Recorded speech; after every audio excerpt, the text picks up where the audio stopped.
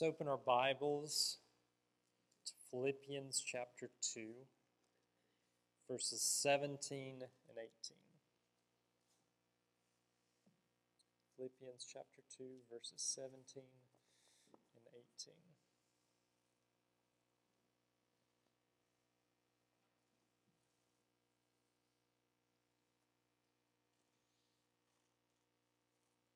We have gathered this morning at East Gordon to do something very special, something which God has ordained as a means of grace in your life right now for your edification so that you may be conformed to the image of Christ.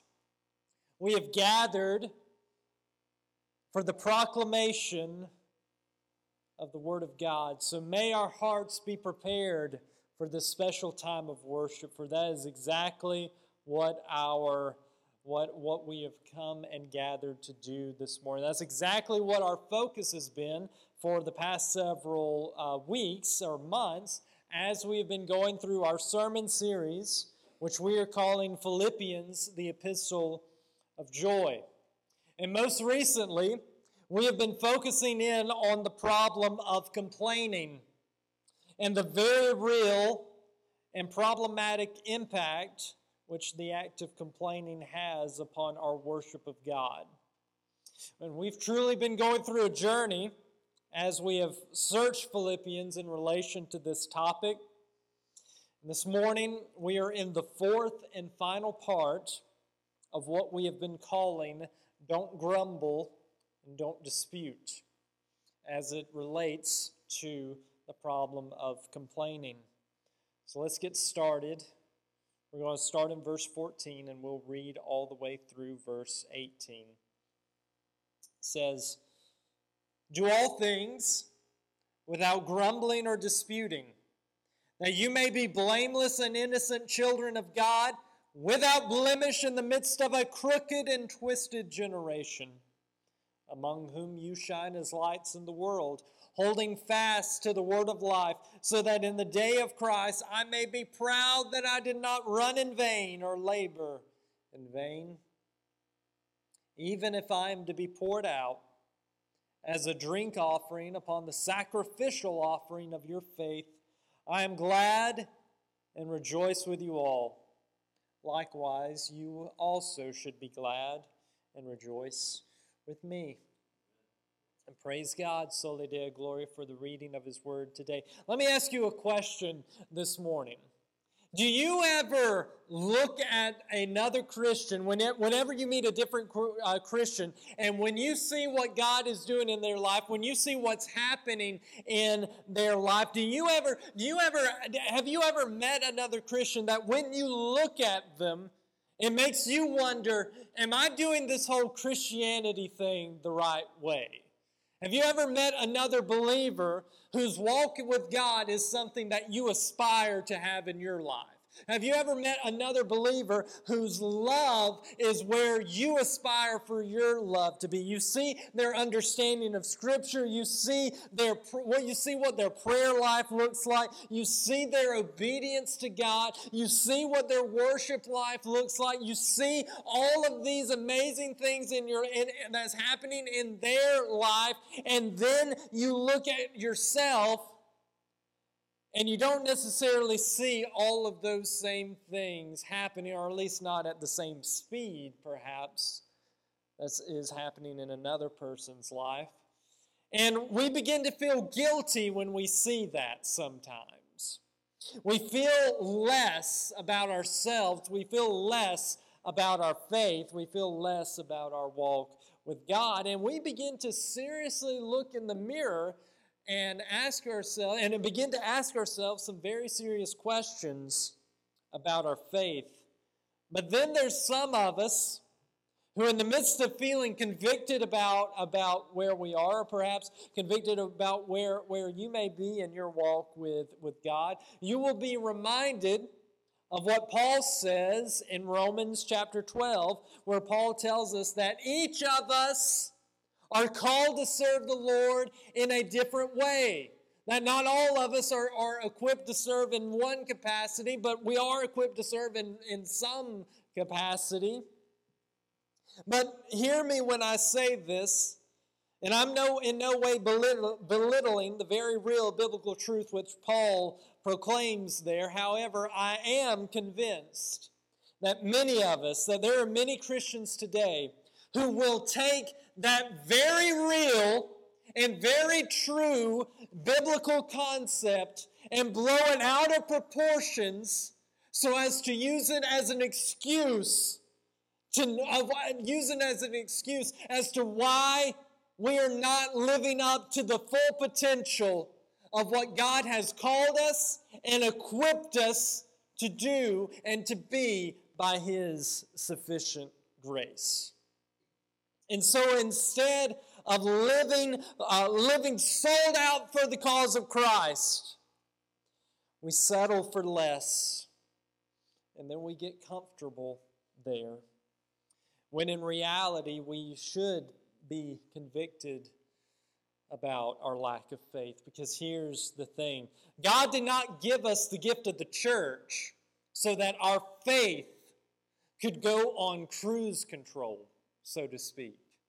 God gave us the gift of the church so that we are in a covenant relationship with each other. And in that covenant relationship, we want to see each other grow. We want to facilitate spiritual growth in your life. We want to see spiritual hindrances be resolved. We want to see spiritual problems and strongholds be set free. We want to see, just as we were singing moments ago, we want to see chains that have rubbed our wrists raw. We want to see those chains broken. And that means we intentionally care for each other in each other's respective walks with the Lord. Because you don't live out the Christian life on an island. You don't live out the Christian life by yourself. You live out the Christian life in the community and the body and the fellowship of the church. And so we do that for growth, for spiritual growth. Look with me at Hebrews, the book of Hebrews, chapter 10, verses 19 through 25. Hebrews chapter 10, verses 19 through 25. The passage reads, "Therefore, brothers, since we have confidence to enter the holy places by the blood of Jesus, by the new and living way that He opened for us through the curtain that is through His flesh, and since we have a great high priest over the house of God, let us draw near with a true heart and full assurance of faith, with our hearts sprinkled clean from an evil conscience and our bodies washed with pure water. Let us hold fast the confession of our hope without wavering, for He who promised is faithful. And let us consider how to stir up one another to love and good works, not neglecting to meet together as is the habit of some, but encouraging one another, and all the more as you see the day drawing near." So you see, the church is here to help facilitate spiritual growth. We're here to help spur and stir one another along to live for the glory of God. And this is something that's very important for us here at East Gordon, for it is our mission to train others to live for the glory of God as presented to us in the Bible. Now, I say all of this because over this past week, I have been completely blown away, encouraged, convicted, and mesmerized by the life of the Apostle Paul, especially by what he says here in verse 17. Let's read it together. Philippians 2:17. "Even if I am to be poured out as a drink offering upon the sacrificial offering of your faith, I am glad and rejoice with you all. Now, did you hear what Paul just said there? Well, and we'll go into the specific images that he's talking about in a minute. But suffice it to say, in case you missed it, Paul just said, even if I must suffer, even if I must go through pain, even if I must go through struggle, heartache, even if I must go through a trouble and a trial, I will not complain, but instead, I'm going to be glad and rejoice. Now, how incredible is that? Like Paul is saying, I'm not going to let complaint rule me. I'm not going to let my problems direct my path. I'm not going to let my worries direct the time of my day. But rather, my life is here for the worship and the glory of God. And so I will not complain. I will not grumble. I will not dispute. But instead, my voice will be used to be glad and rejoice in the Lord. I want you to do something. Just for a moment, I want you to think over this past week. Think over this past week. And think of all the times in which you had something to complain about. Perhaps it was a situation with your spouse and you had something to complain about there. Perhaps it was with your children or your grandchildren. Perhaps it was a situation at work and there was something to complain about there. Or perhaps it was about the state of the world or government or world affairs at large. Whatever the case may be, I want you to do something else as well. Think back over this past week to each time that you intentionally sat before the presence of God in awe and worship of Him. Because God created us for worship, and Christ died so that we could worship. And yet, what do? So very often, we spend our days being ruled by our complaints. This is a reality which we should be in guilt over, something which should cause our hearts to melt and break. It is something that we have sinned against the Lord in regards to our Maker and our Redeemer. And yet, do you know what is so interesting to me about this sin problem that's in my heart and is in your heart? It's that the moment that any one of us gets confronted about our sin, about our mistake, whatever it is, in this case it's the example of complaint, fill in the blank for whatever, it's practical for any situation of sin. The moment that we are confronted about our sin problem, that's the moment that we try to come up with when our inner lawyer begins to chime up and we begin to come up with a case of defense for why we did that thing, even though on some level we know that we are in the wrong. I encounter this often with students. I'm in the classroom. I'm giving instructions to my students. I'm writing out the details of what their assignment is. I'm giving them the directions. I'm giving them the instructions. And then at the end of it, I say, and this is an assignment that you are to do individually without talking. I want you to be quiet and I want you to focus on the assignment which I have given you. I turn around. I sit down. I'm working at my desk. And before I have even really gotten started doing whatever it is that I was about to do, I hear little voices. I look up, and I'm not joking, but this is a true story. There's a child completely turned around, facing the student behind him, and is having a full conversation with them. I say, I correct the student. I said, do you remember me telling you not to talk during this time, that you're supposed to be working? And I'm not making this up. This student with full confidence says to me, Mr. Rhodes, I wasn't talking. I was asking a question. Now we hear that and we laugh, but hear me, and we should laugh, but hear me when I say this, we do the exact same thing. When we feel convicted about our sin problem, and in this case, as it relates to what we're talking about, the issue of complaining, we do the exact same thing. We say things like, well, you just don't know what I have to put up with. You don't know what it's like. You don't know what I go through. And so in our hearts we justify our complaining, when in reality, that in no way makes the act of complaint right.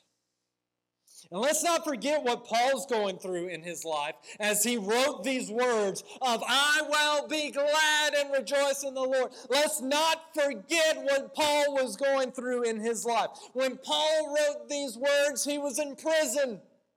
His freedom had been taken from him. He was chained at the wrist to a Praetorian guard. His privacy was taken away from him.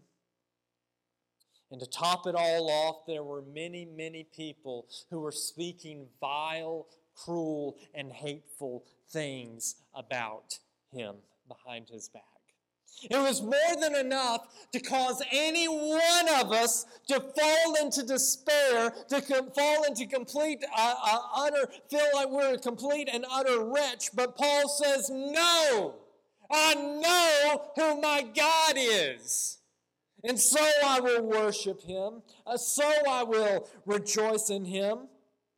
Church, through the course of our time in Philippians, I've said this often, but hear me when I say it this morning. We must stop living like our problems are bigger than our God. Because when we give more attention to our problems than we do our holy, holy, holy God, we are doing the very thing which Christ laid down his life so that we wouldn't have to do anymore. We were freed from this. We were freed from this sin. And yet we go back to it again and again and again. And you may not think of it like this, but we can just as easily turn our problems into an idol as easily as we can any pleasure of our life. Because an idol is anything that takes your attention away from God. A good thing, a bad thing, an entertaining thing, a problematic thing, whatever it is. An idol is whatever you give more attention to than you do your Savior. And we are doing that when we complain. And that's just simply not how God has called us to live.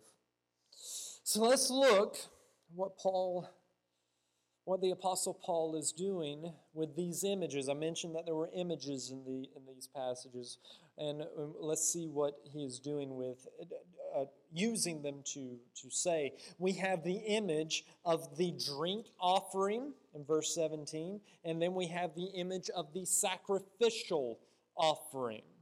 Both two different things, not the same thing, two different things. Drink offering, sacrificial offering. But what do these images mean? Well, if you are even a little bit familiar with the Old Testament, then you should already know what the sacrificial offering is, though you may not know that's what it's called. The sacrificial offering is performed countless and countless and countless of times through the course of the Old Testament, and it was when an animal was sacrificed and placed upon the altar by the priest and a burnt offering was offered before the Lord. That's the sacrificial offering. That's something that you're more than likely very familiar with. The priests would do this on behalf of the host of Israel, and in doing so, it was meant to bring about atonement for sins. However, there was a very real problem with the sacrificial offering, and it's that the blood of animals was never enough to fully atone for the sin problem that Israel had. So the sacrificial offering had a dual purpose in the Old Testament.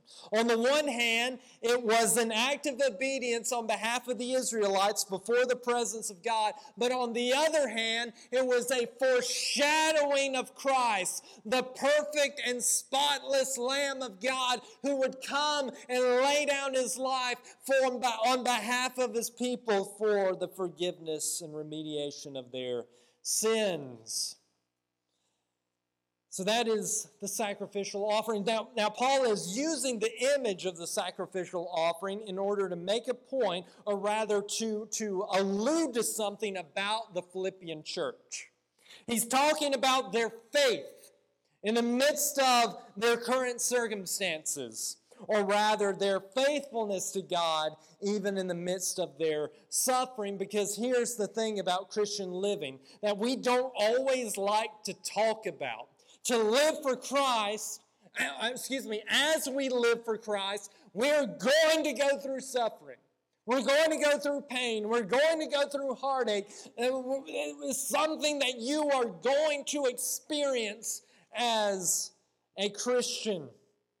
Because what we are doing by following God is that we are saying no to the sin of this world, to the sin and temptations of our flesh, and we are saying yes to the will of God. We are saying no to the selfishness that is in our hearts, and we are taking up our cross daily, denying our sinful selfishness, taking up the cross daily, and following after Christ, following after God. And then whenever the world sees that, it recoils and it responds in a confrontational sort of way.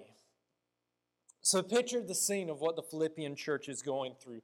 They are living for God. They are sacrificially living for God. They are denying themselves and pursuing the will of God. And the more and more they grow in their faith, the worse the persecution gets. That's exactly what's happening here. The greater their faith becomes, the worse the persecution comes. And Paul says, this entire experience of their faithfulness, even in the midst of them being persecuted, is their sacrificial offering. So their faithfulness to God in the midst of their suffering is their sacrificial offering before the Lord, where they are denying themselves, looking to God and saying, God, have your way with me. I'm denying my own life. I'm denying my own pleasures. I'm denying my own directions. I'm denying my own ideas. I'm denying what is standing in the way of my relationship with you. And instead of following my understanding, I am following you. And I'm saying, God, have your way with me. I may have this idea, I may have this understanding, I may have this preference here, but at the end of the day, I'm putting all of that aside because at the end of the day, I know that you know better. So I'm following you. And it's not easy, and it's hard, and it's painful, and it causes sleepless nights at times, and it causes confusion at times. But the truth of the matter is that this is an act of this is a sacrificial offering before the Lord as we pursue our God. So that's the image of the sacrificial offering. What about the image of the drink offering? Well, Paul is using the drink offering in order to describe himself. Well, a drink offering isn't something in the Old Testament, it isn't something that was done by itself. Okay? So a drink offering wasn't something that was done by itself, but rather a drink offering was meant to be done in addition to a sacrificial offering. Okay? So a sacrificial offering, the animal is on the altar, is being burnt before the presence of God for the forgiveness and the atoning work of sin. And then the priest would approach the altar, take a cup of wine, more than likely, and he would pour it upon the offering as it burned upon the altar. And the idea was that this image of the drink offering, it was the wine being something that was precious, something that caused delight, and it was being offered up unto something that was already a sacrifice. So you have something precious, and then you have something that was already a sacrifice, and you put the two on top of one another. They were meant to complement each other. Not only that, but it also caused a pleasing aroma to arise up to the Lord. That is the idea that's being offered here. So let's put all of this together. Paul's using this image to describe himself, the drink offering, and he's using the sacrificial offering in order to describe the Philippian church. What Paul is saying is that my suffering and your suffering are not independent from one another, but rather my suffering and your suffering are complementary of one another. You're not suffering alone, Philippian church. I'm not suffering alone as I'm in prison, but rather our suffering is together. We are united in our suffering. Our suffering is complementary of one another. And the same is true of us here at East Gordon. We are a church body. That means that we are in a covenant relationship with one another. And that also means that when a member of the body, of the church body hurts, the whole body feels it. In East Gordon, we have had some hurting people, hurting members recently. I think of Miss Molly, and praise God, Miss Molly, who's been away from us for a little bit, but praise God, she's back home, and we look forward to seeing her soon. And then we have Miss Bonnie, who is in the hospital right now with pneumonia and pneumonia in both lungs, as well as congestive heart failure. That's not something that we take lightly. That's not something that we just walk through. That's not something that we just talk about and move on with our days. No, when we see a member of our church, a member of our spiritual family going through a medical situation or a spiritual struggle, whatever it is, that's something that they don't go through alone, but it is a problem that the whole church feels. When a member of the church body hurts, the whole body feels it. We all feel it. Paul is saying that his suffering and the Philippian suffering is a joint suffering. However, there is something else which Paul is saying, and we have to understand this about what Paul is saying as well. We have, of course, already spent some time unpacking this, but we have to understand this even still. We have to understand that Paul says to his Christian brothers and sisters who are suffering that this is not a time to grumble and dispute. He's suffering, they're suffering, and he says this is not a time for you to grumble and dispute, but rather this is a time to rejoice and be glad in the Lord. So Paul says, you are suffering, do not complain. When you are suffering, do not grumble. When you are suffering, do not dispute, but rather rejoice in the Lord. Now, this is not the first time where Paul talks about this. You may remember us talking about this before in Philippians chapter 1, verses 28 through 30. Where it says, and not frightened in anything by your opponents. This is a clear sign to them of their destruction, but of your salvation, and that from God. For it has been granted to you that for the sake of Christ, you should not only believe in him, but also suffer for his sake. Engaged in the same conflict that you saw I had, and now hear that I still have.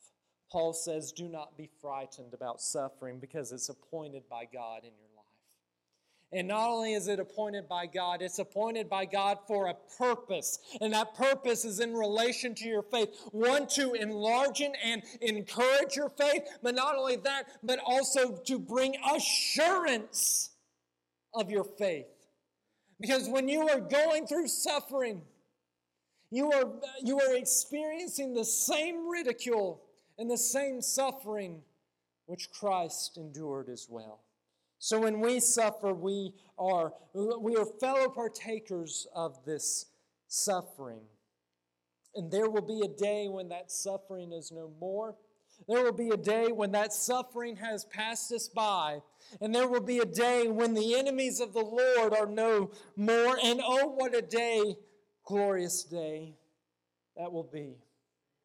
Our hope is in God. Our hope is not in our circumstances. Our hope is in God. Our hope is not in ourselves. Our hope is in God. So rejoice and be glad in the Lord. We'll look at verse 18 and then we will be done this morning.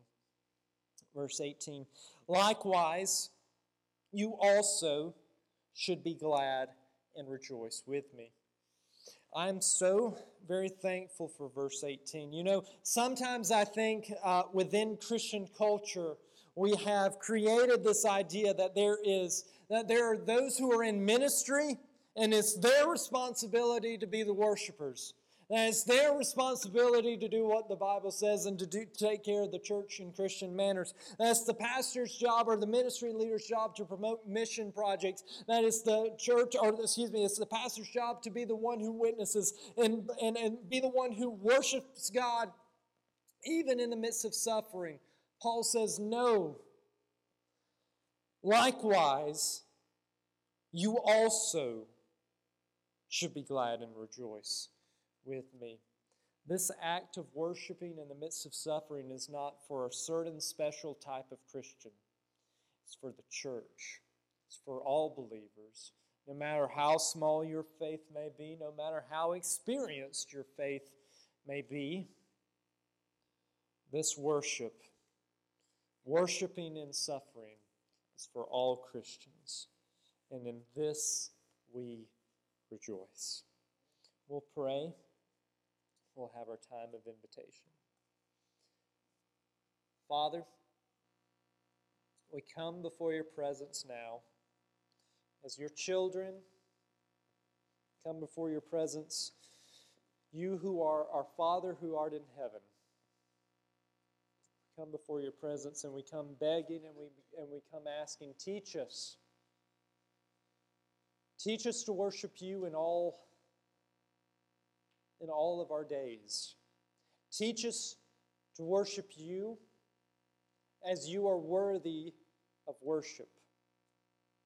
Lord, show us your glory. Show us that you are bigger than our problems. Show us that you are bigger than our temptations.